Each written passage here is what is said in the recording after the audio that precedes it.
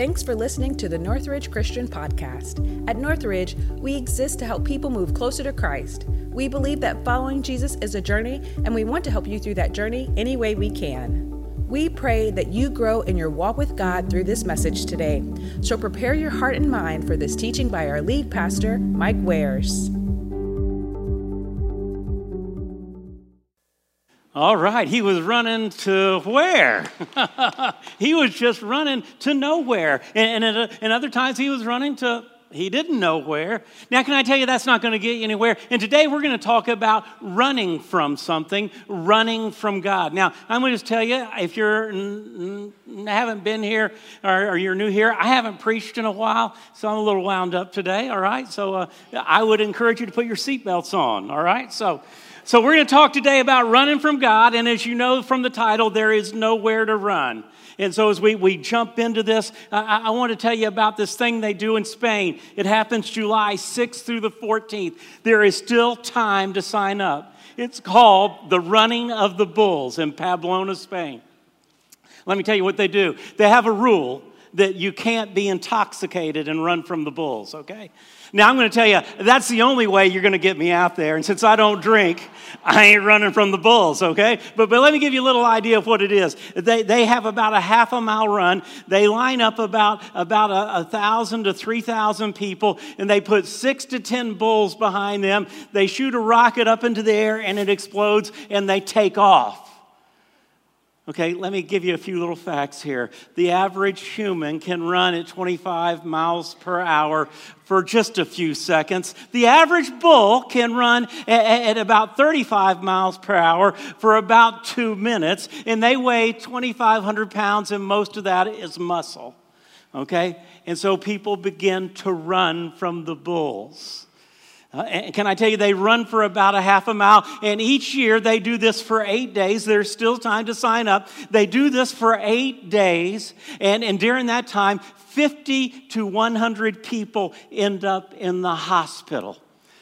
But just think about it. Over those 8 days, there are about 20,000 people that run, and only 50 to 100 end up in the hospital. That's pretty good odds, isn't it?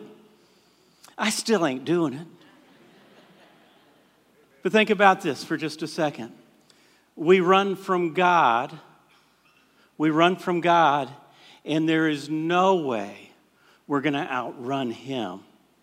Why would we try? The sermon in this sentence is pretty simple.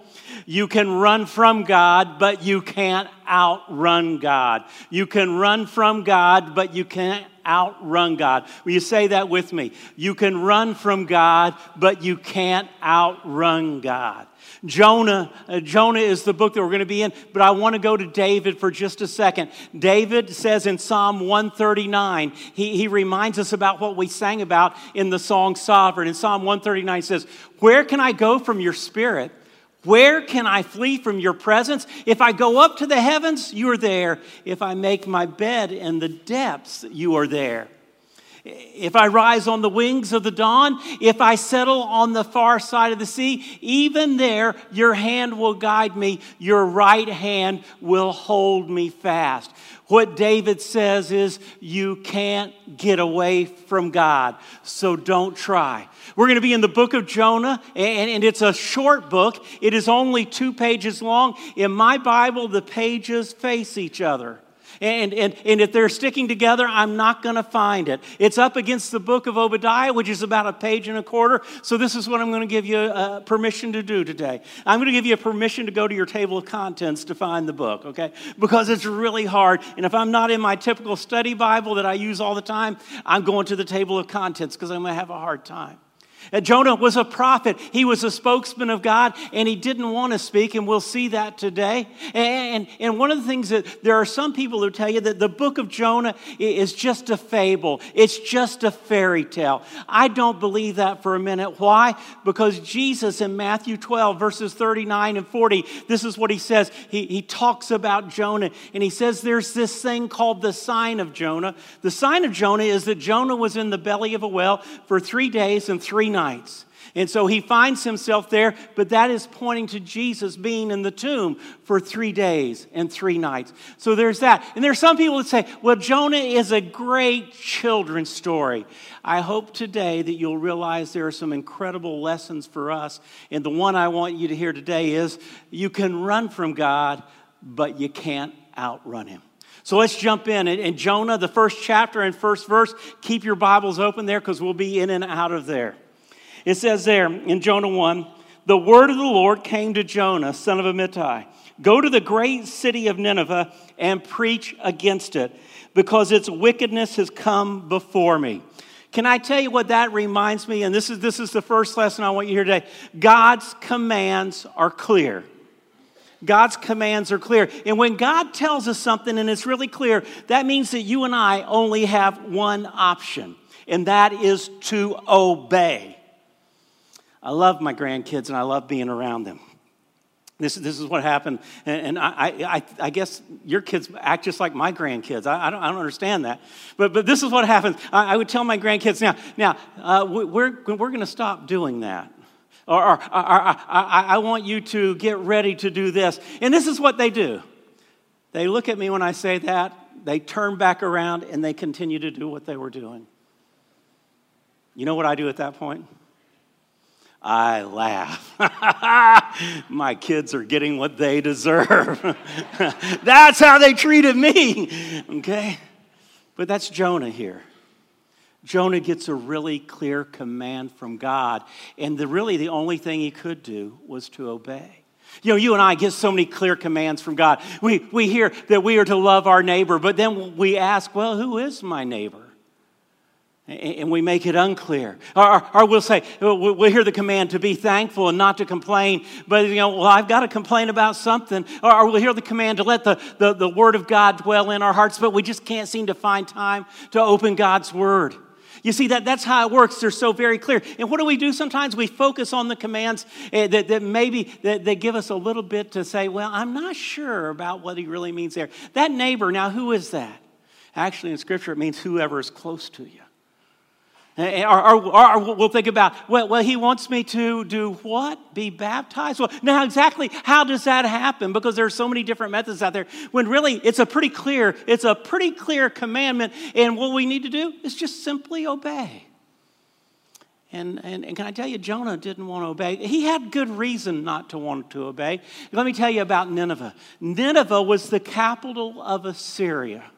Now, Assyria was into world domination. And let me tell you how they did world domination. When they went into a country, when they went into a nation, whenever they went into a city, they conquered it and they made sure the people knew that they understood who was in control. They did this by skinning people alive. So that if they were to come into Milledgeville, let me tell you what they would do. They would capture us, they would take our city leaders, and they would take them out to the gate of the city, and they would fillet them alive. And that left an impression on people. And so when God says, I want you to go to Nineveh, this is what goes through Jonah's mind. I ain't going there. I don't want to go there. But can I tell you, when God tells us to do something, the only option we have is to obey. Let's keep reading. In Jonah chapter 1 and verse 3. But Jonah ran away from the Lord and headed for Tarshish. He went down to Joppa where he found a ship bound for that port. Now, can I tell you, Tarshish is about 2,000 miles away. It's on the opposite side. It's on the opposite side of the Mediterranean from where Jonah was. And so it says he went down to Joppa. He found a ship bound for that port. And after paying the fare, he went aboard and sailed for Tarshish to flee from the Lord. Can I tell you what I want you to hear is that all opportunities are not from God.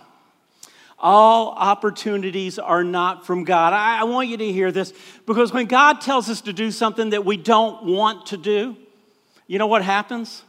Is we start looking for other opportunities and we say, well, this is a good chance. Now, this is how I picture it happen. Jonah says, well, I think I'll go down to Joppa. And so he just happens to be in Joppa. He happens to be down at the port, and there happens to be a ship there that's headed to as far away from God as he could get from it, and he just happens to have the right credit card or the cash. Have you ever done that? when you've seen all these other opportunities that will keep you from obeying God. And you say, well, that must be what God does. The great philosopher Elvis sang, if it feels so right, how can it be wrong? And if we're not obeying God, it is wrong. And we have to know that. A number of years ago, God spoke to me about going and speaking to a man that I did not want to speak to. And it was going to be a hard conversation. It was going to be a conversation sharing the love of Jesus, but also confronting some sin. And as I went to that time of wanting to go there, can I tell you what? I had all sorts of opportunities that opened up for me. I had to go visit somebody in the hospital. I had to spend some more time in God's Word getting ready for a sermon. I had to sort my socks. And all those opportunities, I could say, well, those were from God. But can I tell you what they were? They were opportunities to disobey what He asked me to do.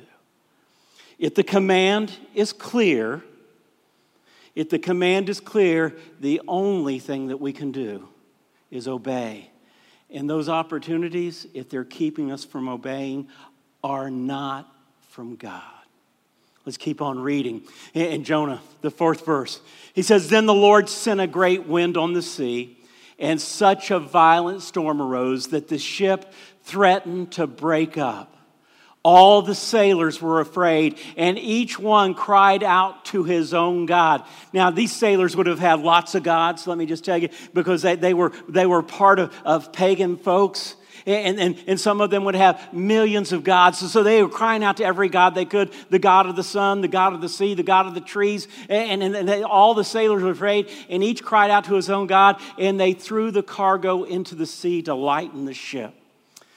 What I want you to learn right here is our disobedience hurts others and brings losses. Our disobedience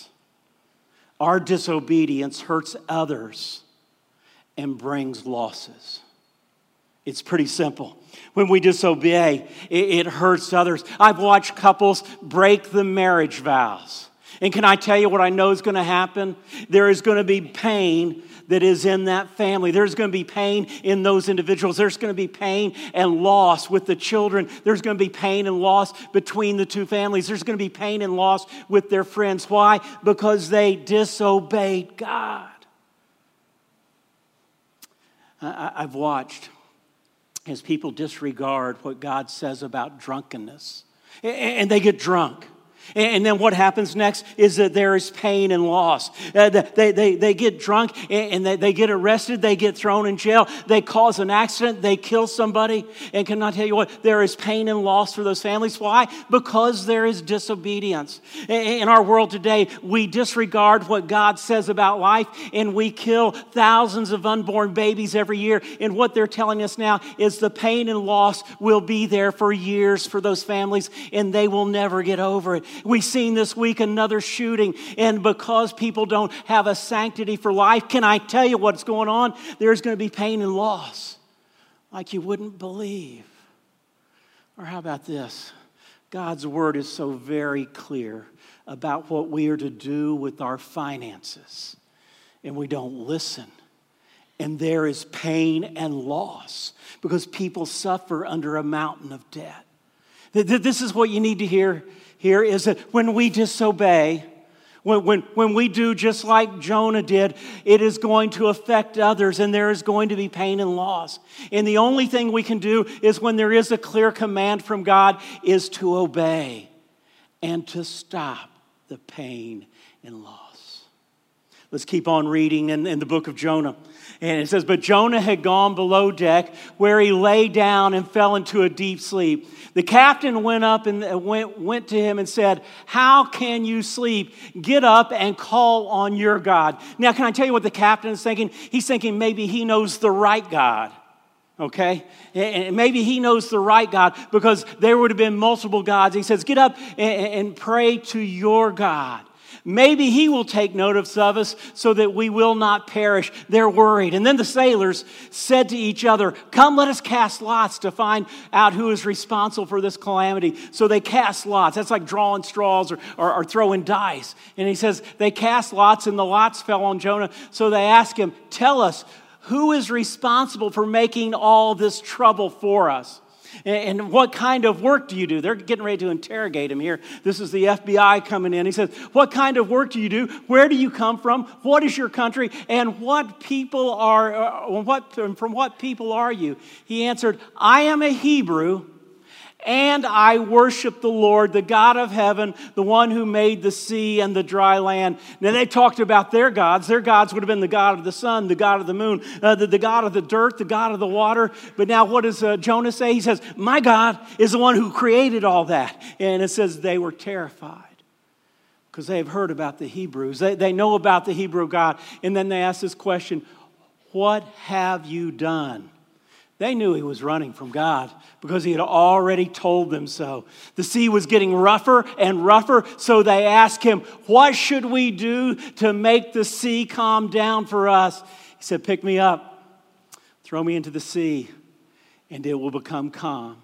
I know that it is my fault that this great storm has come upon you.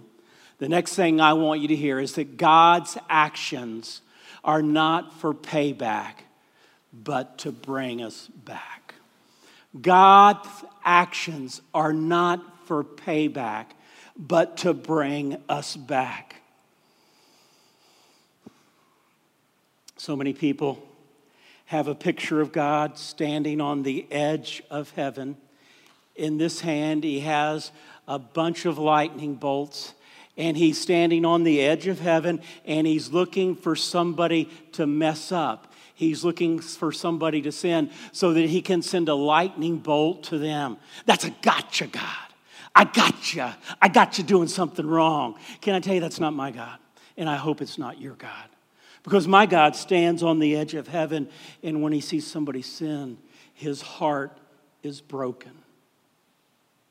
And he's going to do every single thing that he can to bring us back because he wants us to be with him for all eternity.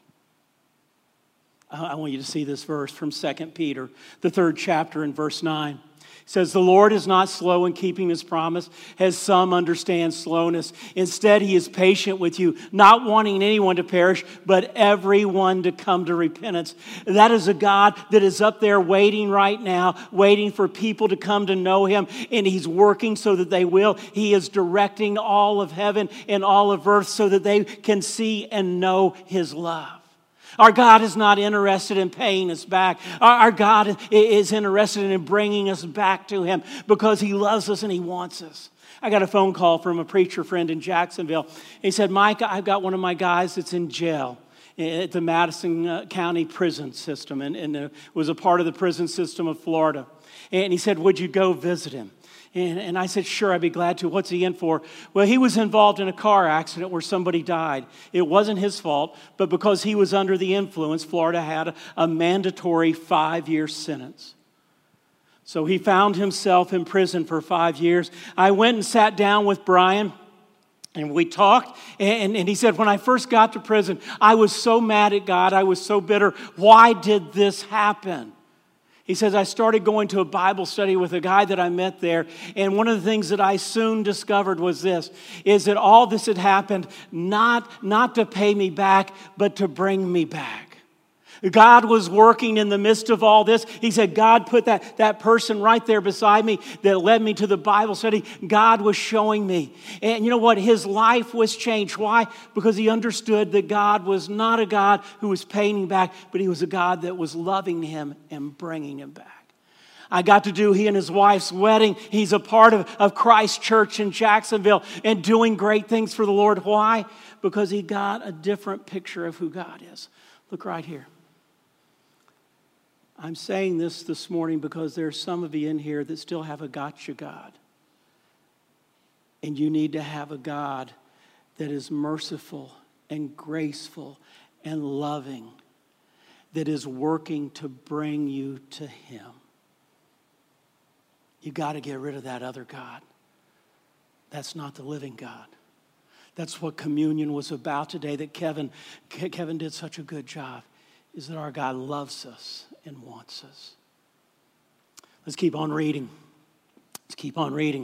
Instead, The men did their best to row back to land. Okay, these sailors don't want to throw them overboard, and this is why, but they could not. The sea grew even wilder and wilder than before. They cried out to God, "Please, Lord, don't let us die for taking this man's life.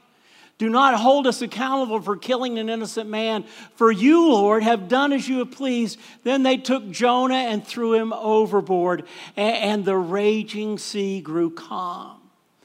At this, the men greatly feared the Lord, and they offered a sacrifice to the Lord and made vows to him.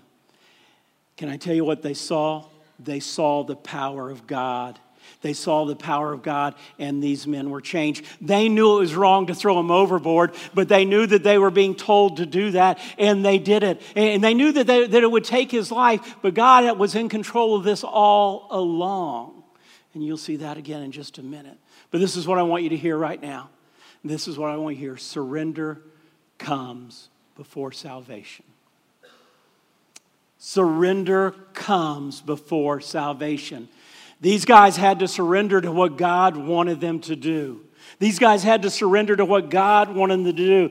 They knew it was wrong, but they knew it was God was calling them to do it.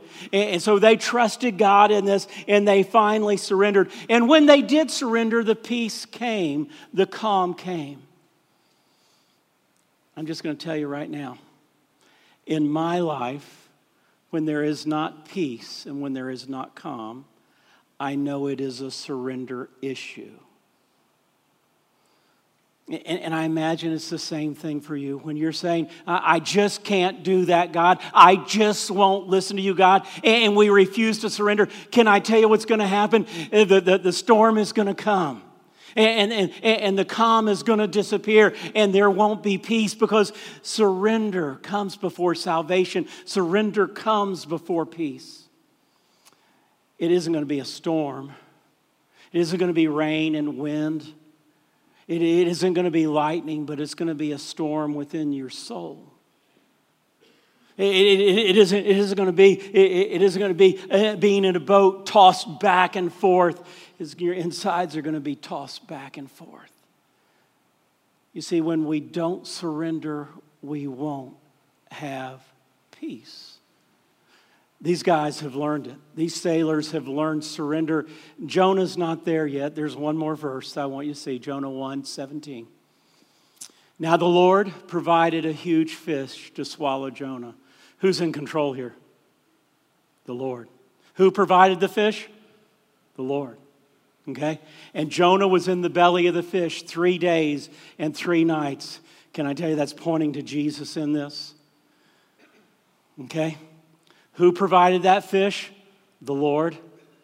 God was working to bring surrender. The sailors had learned surrender, but Jonah hadn't yet. He was going to go through some more pain and loss before he gets there. You may have never heard of this guy. His name is Hiro Onoda. Hiro Onoda was a Japanese soldier. He was on the island of Labang in the Philippines. And when the war ended, he and about 6 other soldiers didn't understand that the war had ended. And they would not surrender. They would not come out. And they ran around in the jungles of Labang for a long time. And Hiro Onoda was the last one for 29 years. For 29 years, he evaded them. For 29 years, he wouldn't listen that the war was over and that the battle had been won. For 29 years, he was deprived of the love of his family. For 29 years, he was in pain and suffering the loss. And you say, wow, that is so terrible. But this is what I know. There are some sitting in this room today that have not surrendered. That when they hear a clear command, that they don't listen and they don't obey. That they're in that place where they are suffering under the loss and pain because they won't surrender. And they have a picture of God being a picture of a payback God, and they don't understand that He loves them. And this is what I want you to hear today. surrender comes before salvation. Surrender comes before peace. I've been praying all week. I've been praying all week for those that are going to be in this room today that have refused to surrender to God's will. Because I know that it's going to bring pain and loss. I know that there won't be any peace or calm. And so what I'm asking you to do today is to think about it. Are you running from God? Are you running from Him? Is there something that you know you're not doing? I'm going to step down here in just a few minutes, and let me tell you what I'm stepping down because of. It's to greet you, but it's also because I struggle there just like you. I would love to pray with you. Our elders would love to pray with you. Our staff would love to pray with you. Father, we ask right now that you would move in this room. We ask right now that you would work amongst us. Holy Spirit, we pray for you to come and convict us and to comfort us and to move us. We're asking for this because we want to have that peace. We want to have that calm. So, Father, right now, give us the courage to surrender. And then help us to just bask in the peace and calm that you bring. Speak to us. Speak to us. We're going to sing a song. And it's going to say, my heart is yours. My heart is yours. And can I tell you, that's pretty hard to do. When I sing, I get pretty excited and I put my hands up. I can't get the left one up right now. But I'm doing a one-arm surrender, okay? And that's what it's about. As you sing, you know, if you can get your surrender up. Lord, here I am. Take me. Take me. And this is what I'll guarantee you. The storms will come. The peace will come when we surrender to Him. I can't say anything else. I'm going to trust the Spirit of God to move in this room. And if you need prayer today, we'd love to pray with you. We'd love to see some people surrender. We're ready for some baptisms. So let's stand up, let's sing, and let's surrender. Thanks for listening to this message. You can keep up with what's happening at Northridge on your mobile device through our Northridge Christian app. If you have any questions about Northridge, you can contact us at info@northridge.online.